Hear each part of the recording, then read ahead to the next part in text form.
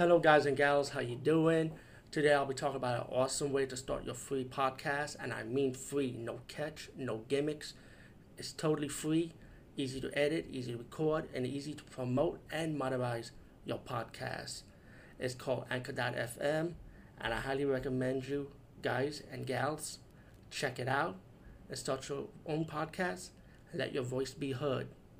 And also, don't forget to listen to Wild Dog Podcast and tell them that I sent you and that you hear it from me. So you get more people to join Anchor.fm. You will not be disappointed because they will also put your podcast in other platforms and then make it very, very much easier for you. Have a great day, everybody.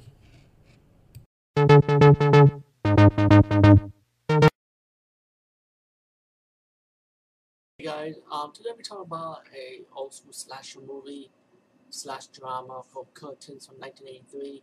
I want to see this movie for a long time because of the cover art. I really did like the cover art for this movie. The down face, old lady face, the curtains. I never understand what it meant until I saw this movie. Um, I actually enjoyed this slasher. It's not the greatest, not the best, but it was very enjoyable to watch. I did like the acting. There's one character I like, the comedian. She was like my most favorite in the group of people in this movie. Um, it's simple. The movie has a theme to it. Too much stage acting. These actresses trying to get this one part to play Audrey. So this film producer director guy invited these actresses to come over to his house to audition for the part.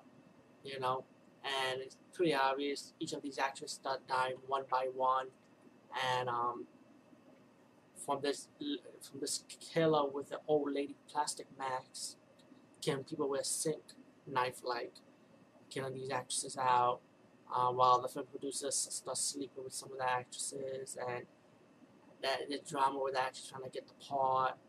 And the kill scenes are simple. It's pretty much stabbing, cutting the throat. So a few of the kill scenes they don't show you in details, but you can surpass that because, like I said, it is a good movie, and I definitely like the twist ending for the movie.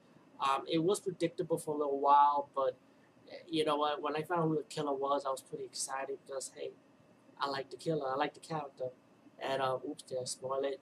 But anyway, Curtis is our movie anyway, so I didn't feel like spoiling it. It's from 1983. Go check it out if you